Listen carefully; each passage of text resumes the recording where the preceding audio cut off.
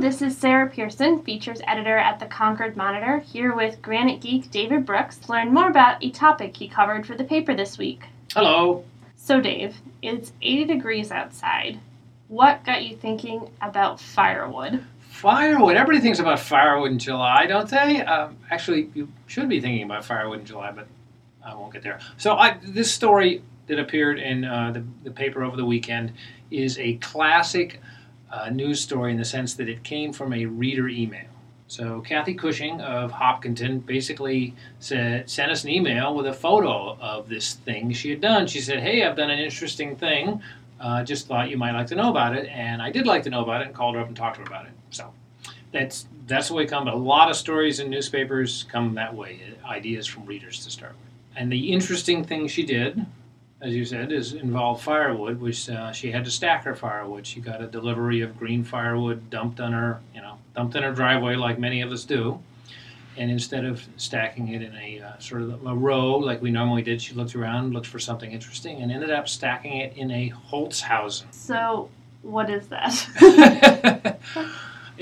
German word, she's told me. I mean, I learned all this from her, obviously. German word meaning basically wood house, and it is a conical dome, sort of a beehive shape, big beehive. I mean, we're talking 6 feet tall, 3.5 feet around, or you might almost think it looks like a very large oven shape also.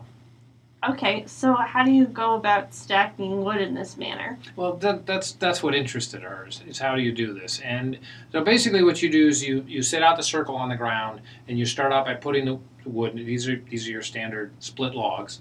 You spread them out and create the circle around on the ground, leaving a space in the middle, because it's about 3.5 feet diameter, and so the logs are kind of on the outside of that.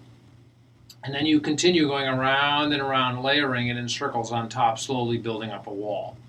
And she talked about how she started. She did the first couple looked at it, and she really didn't have a circle. She had an oval, had to take it all apart and start over again because, as anybody who's built anything knows, if you start badly, you're in big trouble when you get to the top. She put a peg in the ground with a rope, used that to define the circle.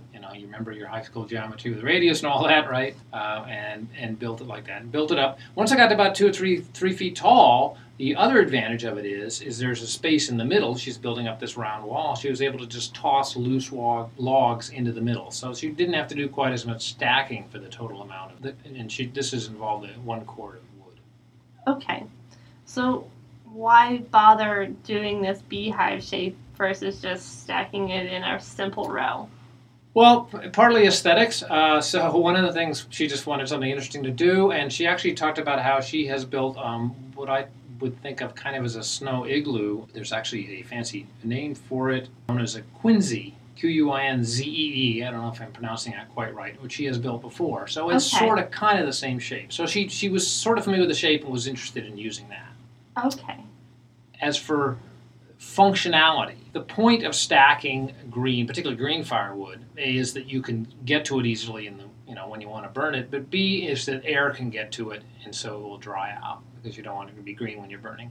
So if you look around at different ways people stack firewood, the big thing is how well can the air get to it, and that actually works pretty well. That works quite well actually with these. One of the reasons this kind of shape happens is that the air can come in from the bottom, it can move up through the middle and go out the top. So there actually is, even though it's this enclosed sort of dome look, there's actually pretty good air movement through it.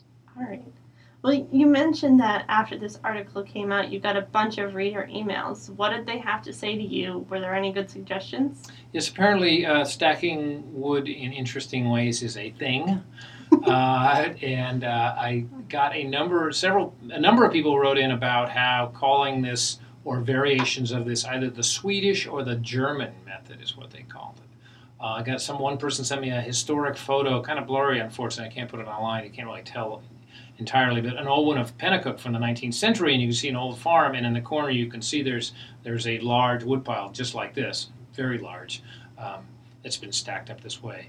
So it is a method, and there are, as I said, there's a number of similar ways of doing it. The same ideas. You end up with sort of circular dome shape, which can get the air movement through it and contains the wood in a useful form.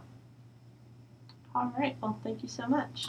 You bet. I'm always delighted to talk about weird stuff like Holzhausens. You can learn more about Kathy's Holzhausen woodpile from Dave's article online and see a picture of the wood stack at concordmonitor.com. And you can subscribe to this podcast on Stitcher, Google Music, or iTunes. Today's theme music is Little Smartphone People by Spide Kicks. Thanks.